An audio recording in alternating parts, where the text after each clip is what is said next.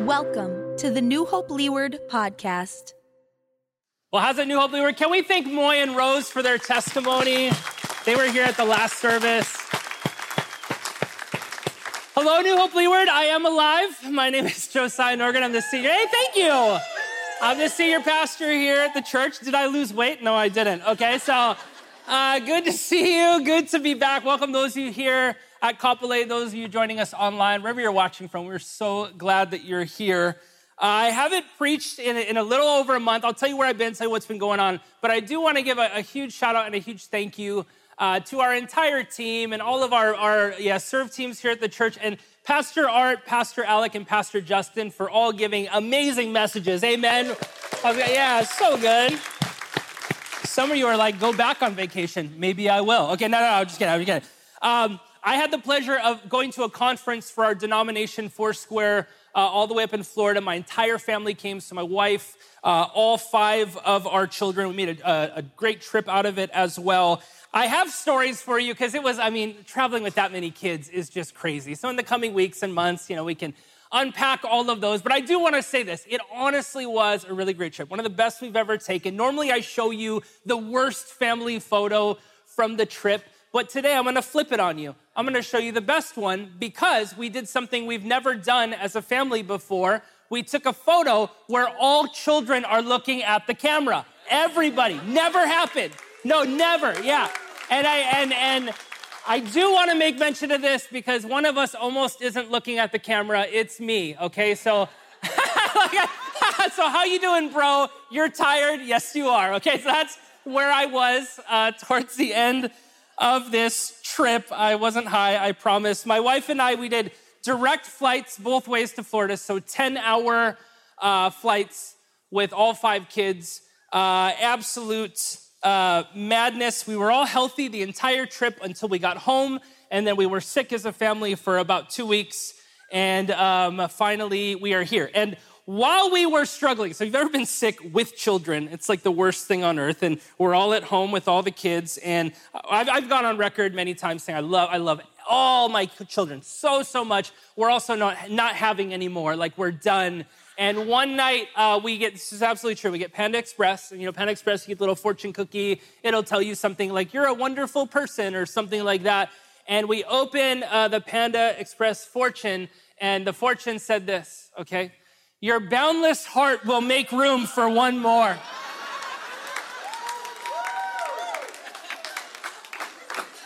One more what? Scoop of fried rice? Like miss me with that prophecy. What did Pastor Alex say? I'm having children like I'm trying to win a contest or something like that last week, right? It's very good to be back. Last week, we started this brand new series called Interruption. Now, in this series, we're looking at different stories in the Gospels, and we're looking at these stories of Jesus interrupting the lives of people in a moment. And these stories don't just serve as history, they're beautiful reminders that our Savior still interrupts stories today. Would you say amen?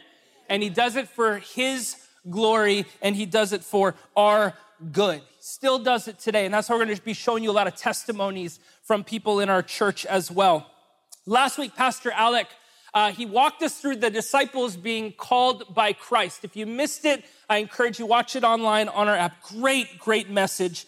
And today it's going to be somewhat of a follow-up. We're going to fast forward this story just a little bit, and we're going to look at the disciples in the storm. So if you have your Bible, you can open up with me to Mark 4, and we're going to be in verses 35 through 41, just 7 verses, okay? We're going to take it pretty much verse by verse today. And there's a lot happening in just this very short story. So we're fast forwarding just a little bit, not too far. Jesus has just called now all 12 of the disciples. He's been teaching all day on a boat to this large crowd that is standing on the shoreline. So let's jump in, verse 35. That day when evening came, he said to his disciples, "Let us go over to the other side." Leaving the crowd behind, they took him along just as he was in the boat. There were also other boats with him. So took him along as he was, meaning they didn't pull up to shore to say bye to the crowd or do any ministry. They said bye to the crowd right there and began sailing in the evening time, and then it became nightfall. Sea of Galilee wasn't that big. It's about 13 miles at its longest, about 8 miles at its widest. And this journey, many commentators say, was only about 5 miles. It was a routine trip. Jesus is exhausted. And this is one of those times where we see that though Jesus was fully God, he was also fully man. There were times in which he got tired. There were times in which he got hungry. And this is one of those moments where he's been teaching all day. He's exhausted and he falls asleep in the back of the boat. And with many of the disciples being fishermen, I'm sure they were like, yeah, Jesus, go take a rest. Let the professionals handle this. You're on our turf now. If we see a blind fish or something, we'll wake you up. You know what I mean? Just rest back there. Because if I was a disciple, this would be my opportunity to show Jesus what I can bring to the table. This is what I can actually bring to serve you. And they sure show Jesus what they're made of. Look at verse 37. A furious squall came up, and the waves broke over the boat, so that it was nearly swamped. Swamped means waves were crashing over this tiny boat and it was beginning to fill with water to the point that the boat was beginning to sink into the water. Okay, let's just pause here for a moment. So they sailed directly into the storm. Now, whose idea was it to sail at that moment? Jesus. It was his idea. Now, I don't believe, this is me personally, because we don't know from scripture. I don't believe that Jesus conjured up this storm, but he allowed it to happen. And he sailed them right into the middle of it. And let's just get this out of the way. That's not fair. Jonah got put into a storm because of his disobedience. The disciples here find themselves in a storm because of their obedience. It might have been nice to be with Jesus all day in the boat while Jesus is teaching the crowds parables, and then he turns to the disciples, he's unlocking the parables. It must have been really nice to be with Jesus in the boat before, but not so much now. Because all those people that got to hear Jesus, they're all at home eating dinner, and the disciples are now knocking on death's door. It doesn't seem fair to me. And this is how I react when things happen to me. I realize that I treat trials and loss and pain and rejection, betrayal, sadness, and storms like interruptions, as if the faithful, we should all be exempt from any kind of storm. But here's the thing. You can write this down. Storms are promised, even to the faithful, especially to the faithful. Storms are promised to you and I. There's a lot of scriptures where we love the promises of Christ. And in John 16:33, we love the promises that come at the end, but it's only after we skip over the first promise. Look at what Jesus says. In this world, this is a promise. In this world, you will have trouble. But take heart, I have overcome the world. And I realize this, and you probably do this too. The way that I read this verse is like this. We go to the next slide. In this world, you will have trouble, but take heart, right? Have hope. I have overcome the world. We want to move right into the hope. We want to move right into the overcoming. We want testimonies that are finished, but we don't want ones that are still being written. But can I tell you, Moy and Rose, that testimony you heard, that testimony is still being written. Like they're still in the process of recovery. You and I, we want happily ever afters. We want everything to be wrapped up now. We want nothing but smooth and calm seas. But the promise made to the faithful before hope and before overcoming is trouble. Trouble in the Greek is thlipsis. And this word, you're going to hear this word and be like, yes, I know what that is like. Trouble means pressure. It actually means to be pressed. You will feel pressed. You will be pressed in this life. Pressure will overtake you at times where you feel like you cannot go on and you have reached the end of yourself. That's a promise. Now look at verse 37 again, and then we'll read on. Verse 37, a furious squall came up and the waves broke over the boat so that it was nearly swamped. We read that. Jesus was in the stern, sleeping on a cushion. Now let's just say this. brought us the heaviest sleeper of all time, amen? Even more than your Uncle Chemo sleeping in the garage, right? Like, he's the heaviest sleeper of all time during this storm. The disciples woke him and said to him, "Teacher, don't you care if we drown?" Now, let me do my best to kind of paint this picture for you, because this scene, it unfolds in a matter of sentences, but I think it could have been longer than a matter of minutes. This was a significant storm. So much that the boat, and they weren't on a yacht. Like, this is a little tiny boat. It's being rocked and slammed and filling with water. It's nighttime. They can't see. The book of Luke says, same story, says they were in great danger. These were experienced fishermen that have been in storms before on this very lake, and they are convinced that they are going to die. It was significant. Now, whenever I read this story, I always ask myself, between the sentences, between the storm starting and them waking Jesus, how much time passes? Because we don't know. Is it minutes? Is it hours? How long did they row with aching bones against the waves? How long did they try to hold the boat together on their own? How long did they argue with one another and scream at each other over the howling wind? How long did they try to bail water out of the boat with little to no success? How long did they try to solve the problem on their own? Why did they wait so long? And why do I often wait so long?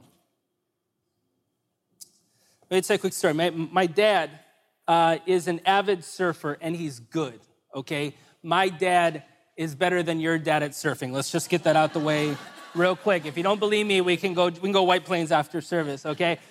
One of my earliest memories, this is totally true, my earliest memories is my dad taking me surfing, Waikiki Beach, like 5:30 a.m., and I'm like a little elementary school kid. I was probably like 100 pounds, and I'm sitting on the board, and I'm shivering. I'm so cold, and my dad, being the kind, tender-hearted father that he is, rode past me on a wave and yelled, "It's warmer in the barrel, son." And I just kept going, just left me out there, okay? How he's always been. Now, many years passed by, and this was 2006. I'm 21 now. If you were here in Hawaii during that time, you remember when it rained for 40 days straight here on Oahu? Yeah, some of you were building arks at home. We didn't know it was going to happen. So it was just raining, and they dumped 48 million gallons of raw sewage into the Alawai. Remember that? They dumped them right into the Alawai. It wasn't any worse because it's always been dirty, but it went out into Waikiki Beach. And so they were saying, do not go in the water. It is bad for your health. Don't go in the water. So my dad comes into my room and he says, "Hey, no one's surfing right now at Waikiki. Do you want to go?" And I was like, "Bro, not even Eddie would go." Okay, no, ain't nobody's going for a reason. I'm gonna get hepatitis. And sure enough, he surfs all week. And all week he talks about how it's the greatest surf ever. And this is absolutely true.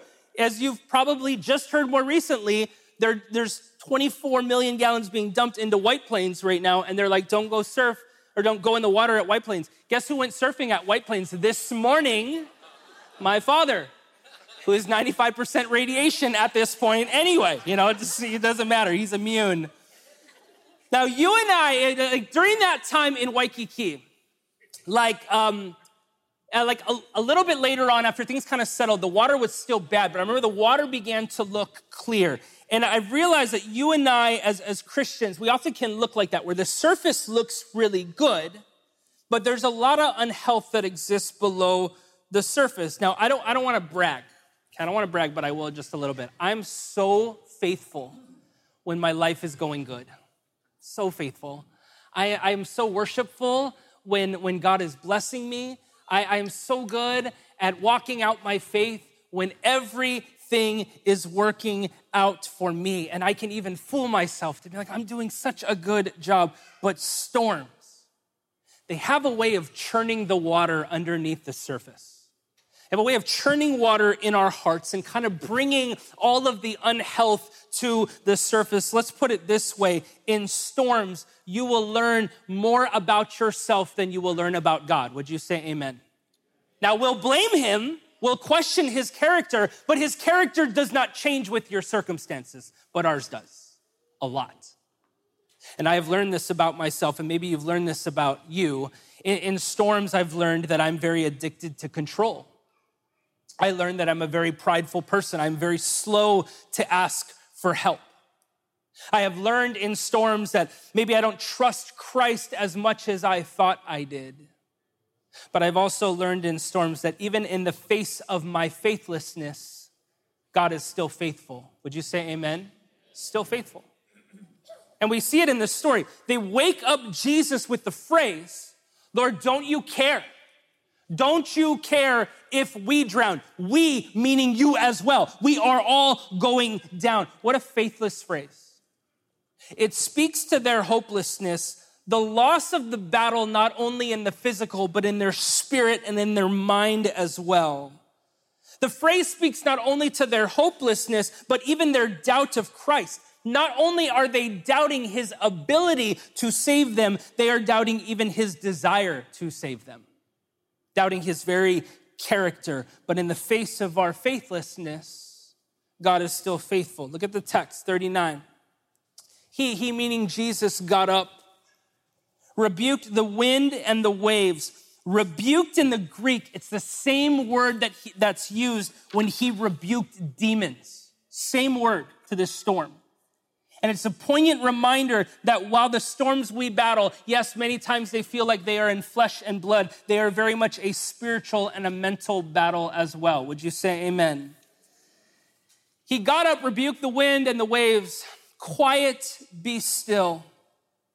Then the wind died down and it was completely calm. And I imagine it happens in this moment, right? The wind, the rain, the waves, the noise just stops. Turbulent waters turn to glass and chaos is replaced with calm. You can write this down.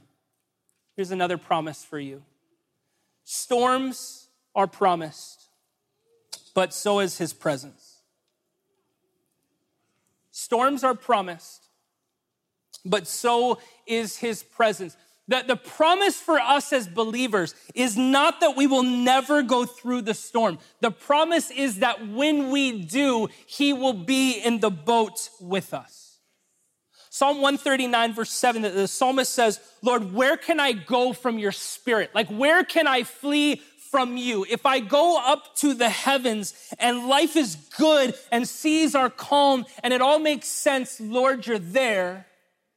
And then he says, if I make my bed in the depths, if I hit rock bottom and the storm is raging, and Lord, I don't see you and nothing makes sense in my life, he says, Lord, somehow, some way, you are there too.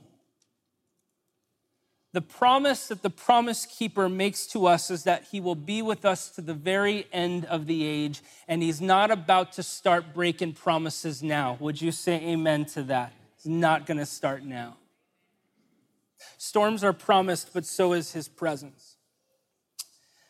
In 2018, I was going through this like really rough time, and you wouldn't know it by looking at me. Like things were going good here at the church, I was preaching. Life was pretty good, but I was fried.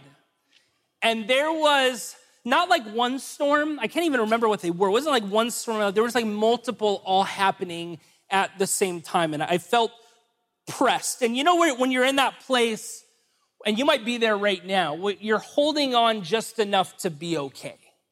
Like you're bailing enough water out of the boat that day just so you can kind of get out of bed and function. On the outside, you look great, but on the inside, you're struggling. Jesus is in the boat, absolutely. But maybe you've just forgotten about him. For me, it kind of came to a head. There's all this stuff going on in my life. And Saturday night, I preached 2 services at White Paulo. After service, a family comes up to me, big local family, and they ask if I can pray with them. One of their family members had just committed suicide that week prior. And they asked if I would just pray with them for comfort. I'm looking around at mom and dad and cousins and brothers and sisters. This is heartbreaking. And then the part that broke me was they said, and here's his son. So the man that committed suicide, they bring forth his son, about 7 years old. And his son was about the oldest, or about the same age as my oldest son at the time. And I hold it together I wrap my arms around the boy, I hold it together, I pray with the family, I hold it together, get all my stuff, say bye to everybody, hold it together. I get in the car and I just lose it. And I just start weeping. And it was this, I have this beautiful space that I talk to God. I'm bummed that they're building on it now, but between the Waipahu campus and Kapolei, there's that dark farmland. Me and the Lord have had it out on that road a couple times, okay? And that might sound really, really not biblical to you. Like, oh my gosh, like you talk to the Lord like that and yell at him. And here's my homework for you. Go read the Psalms, okay? Because it's a bunch of people struggling with the Lord. And so through gritted teeth, I start praying, and my prayer started out very holy. I was just like, God, where are you?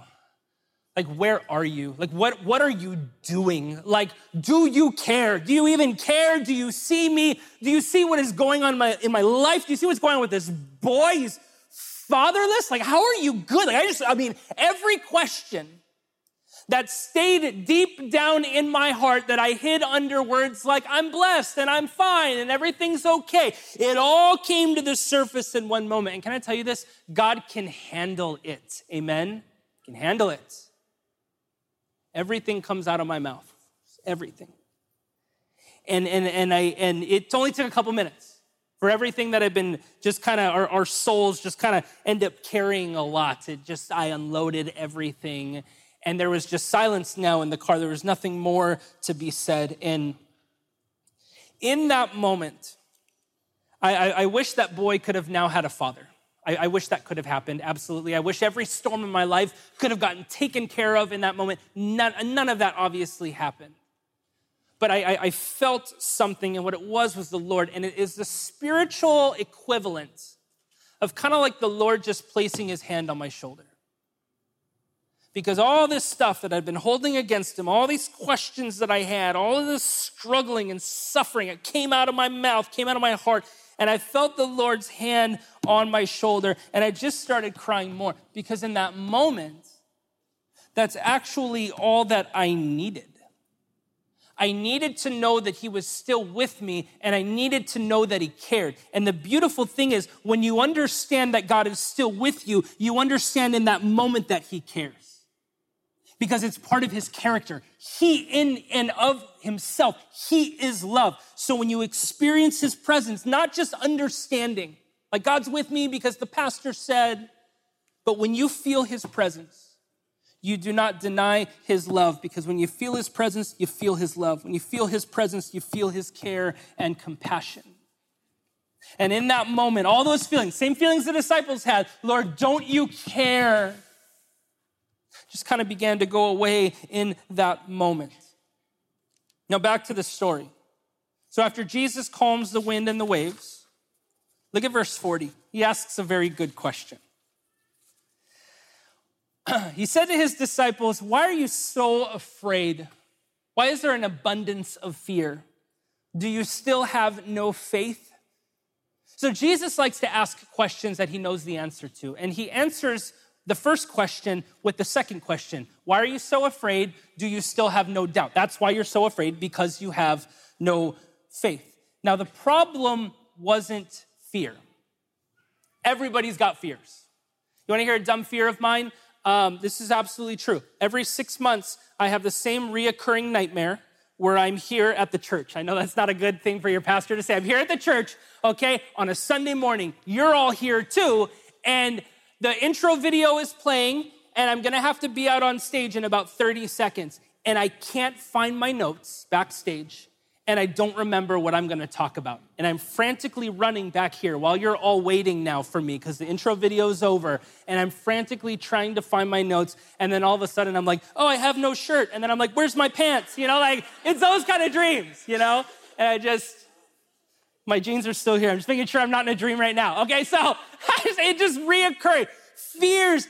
Everybody has fears. This was a significant storm. It was a near-death experience. It would be borderline psychotic if the disciples did not have fear. The problem is not fear. The problem is not having fear. Fear could have driven them to wake up Christ at the very beginning of the storm, before the boat was swamped. The problem wasn't fear. It's that their faith was non-existent in the face of their fear. In the presence of their fear, it didn't cause them to need Christ more, but it caused them to need Christ less, to try to solve this problem on their own, and not just doubt his power, but doubt his character. Okay, last verse 41. They were terrified. It's not the same fear as before. This is more of an awe and a reverence in Christ. They were terrified and they asked each other a stupid, dumb question. Okay, look at this question. Who is this? It's about Jesus. Who is this? Just like that. Who is this? Even the wind and the waves obey him. Come back to that stupid question. Storms are promised, but so is his presence. Now think about this. Resting in his presence in the storm, it is all part of the faith journey. Because if you look at this story, it's early on in their faith journey. They don't worship him. They don't say, oh my gosh, you must be God. Now we know. He calms the storm and they don't even know who he is. They're asking questions now. But later on in Matthew 14, okay, same lake, another storm. Peter walks on water and he almost drowns and they get back into the boat and the wind and the waves calm down. It's a little bit later in their journey with Christ. Now look at their response. Look at Matthew 14:33. Then those who were in the boats, this is the disciples, worshiped him, saying, truly you are the Son of God. So think about this. The storm that shakes their faith, it ends up solidifying their faith later on. They know who Jesus is, not because somebody told them so. They know who Jesus is because they experienced him as Lord and Savior in the middle of the storm. And you know what I love about this? I didn't write this in my notes, but I think it really needs to be said. Last week, Pastor Alec did a really great job having you and I understand that it is ordinary people that follow Christ. And I think that is so beautiful. And you and I are really good at accepting that truth in the beginning. But after we follow Christ for maybe a couple years, maybe a decade, very slowly it becomes all about us and how well we're doing. And you look at the storms over this last 2 years that you've been going through, and you might look at them and you might have a ton of regrets and say, I didn't call on Christ, I didn't wait on him, I didn't take advantage of growing my faith in that moment. But what I love about this, you and I, we think, in order to grow in my faith, I have to perfectly tumble through my storms, and then I gotta dismount and I gotta land perfectly in order for my faith to then rise. But if you look at the disciples, they stumble and fall and roll and are beat up through the storm. They fail. You look at the story, they failed the test. If it was a test, they all got Fs. Everybody failed. And yet, Jesus still uses that storm in Mark 4 to build their faith in Matthew 14. What I'm saying is this: you do not need to have a perfect faith in order to grow in your faith.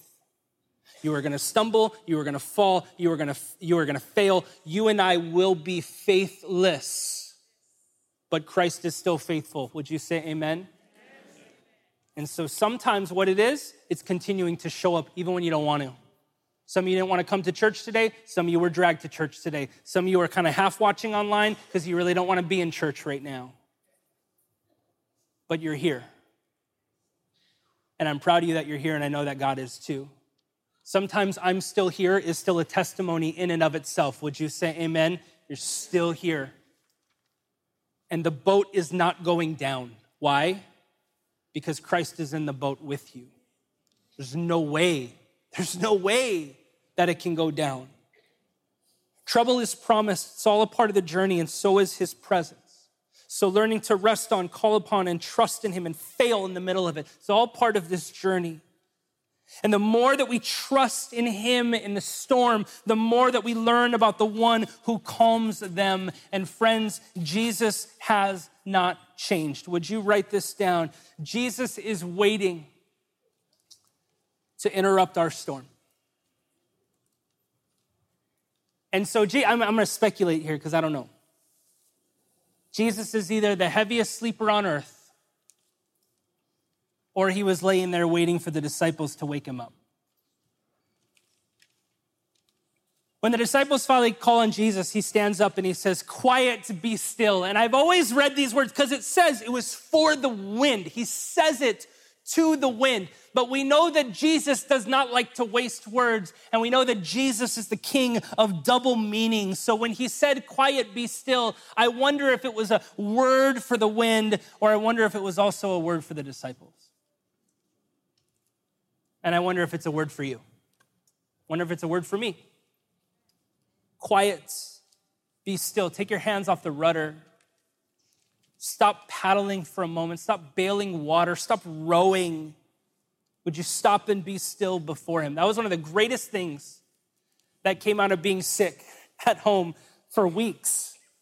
Was I started this practice. I'm going to tell it to you because I want to be held accountable that I keep doing it. And I know that my lead elder's here, so he's like all excited. He's like, "Well, tell me what you did." Okay, so I know you're going to hold me accountable, Mike.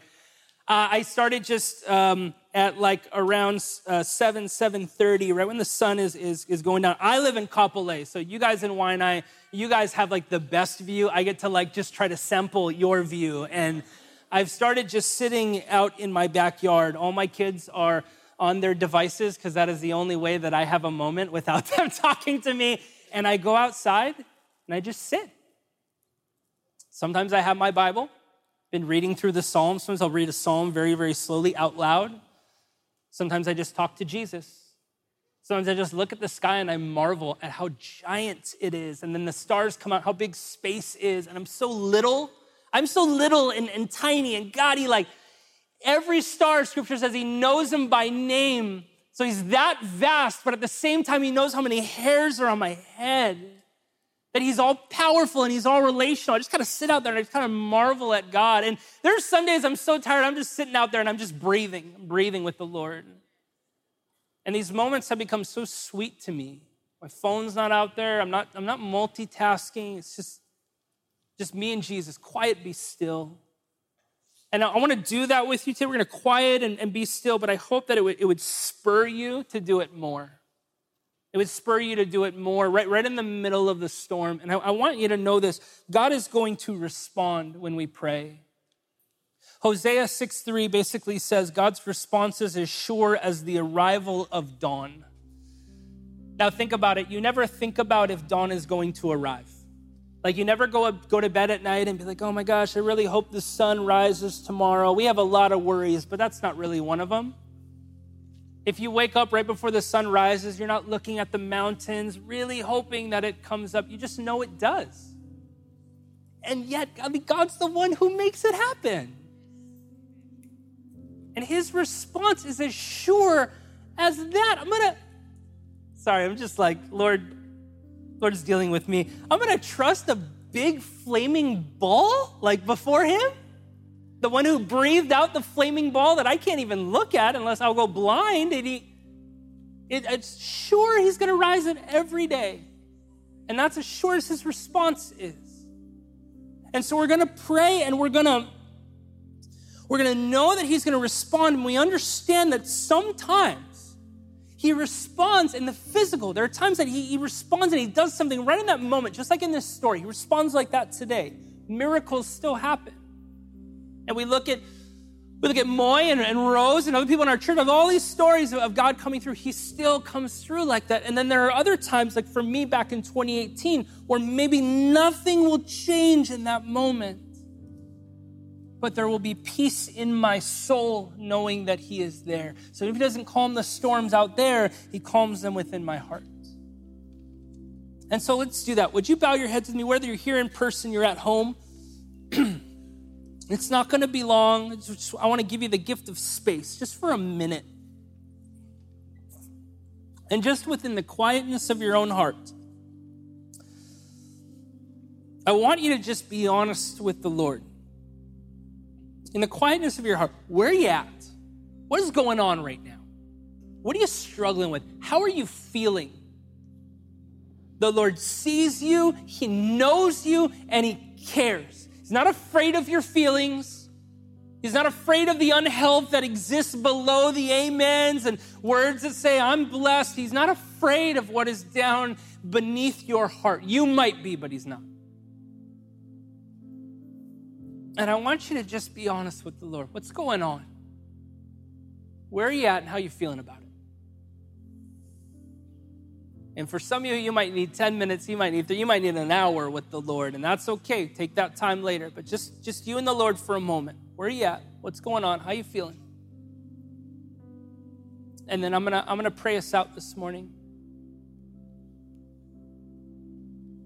Just talk to him. He's there.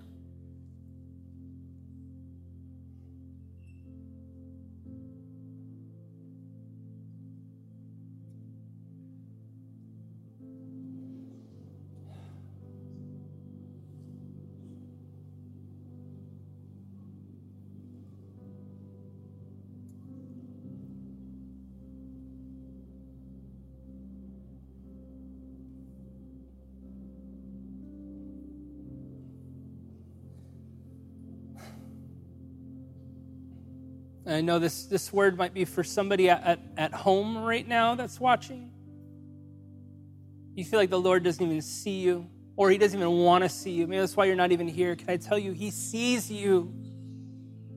Wherever you're at, whatever's going on, however dark the night may be right now, however loud the storm, he sees you. And maybe it felt like he's been silent, but his silence does not mean absence. He sees you.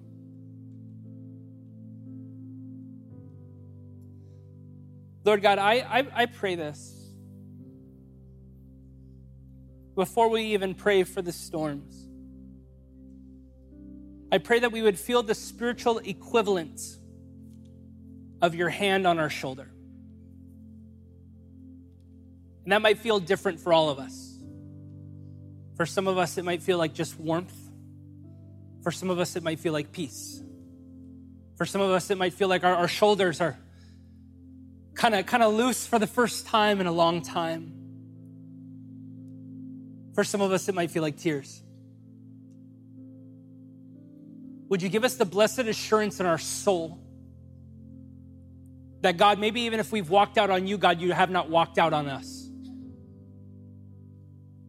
Even if we've ignored you and we're bailing water out of the boat and we're tired, God, you're still there. And you've been waiting for us to call on you. And so right now, God, we humbly ask you, would you show up in a way that only you can? Maybe we don't even know what to do. We don't know where to go from here. And you know what? We don't need to have every single part of the problem solved right now. We just need to know that you're here. Because you are power and you are might, and you are love. We just need to know that you're here. We pray for the storms that are going on right now. And we all have, I think almost every single person here can say they're going through something right now, or somebody close to them is going through it and they're bearing the weight of that storm. And God, we ask that you would show up in a way that only you can. And that we would not be content with just a Sunday morning prayer, but would be quiet and be still before you. And understand that, God, you are at work even when we don't see it. You're moving, and even when we don't see it. We don't just sing about it, we understand it. We ask that you would show up. Would you calm storms?